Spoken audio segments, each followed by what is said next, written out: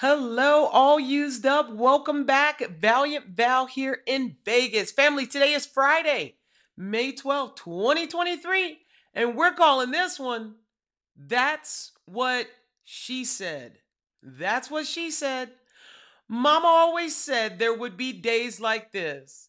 As we head into Mother's Day this weekend, happy early Mother's Day to all the moms out there. 7.5 things I learned from the mothers in my life. Number one, speak life. Number two, pray. Number three, stay positive. Number four, only believe. Number five, go gracefully. Number six, bad things happen to good people. Number seven, it's complicated. 7.5 family, praise him. This list might sound familiar as they are past pod names and a great start to the good advice I have been given over the years from mothers. Thank you, moms. You truly make the world a better place. I have a story to tell. Want to hear it? Here it go. Once upon a time, there was a young woman named Val who was fortunate enough to have many influential mothers in her life. From her own mother to her grandmothers, aunts, and even close family friends.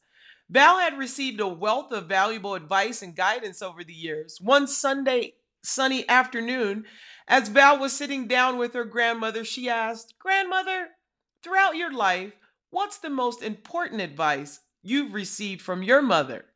Her grandmother smiled and warmly began to share a story. "My dear," she said, "your great grandmother once told me that in every difficult situation, I should trust my instinct and listen to my heart. She said that no matter how confusing or challenging life may become, there is a voice inside of us that knows the way forward." As Val listened intently, her grandmother continued, "And she was right. Over the years, whenever I faced tough decisions or found myself at a crossroads, I remembered myself and reminded myself to pause, reflect, and listen to the inner voice.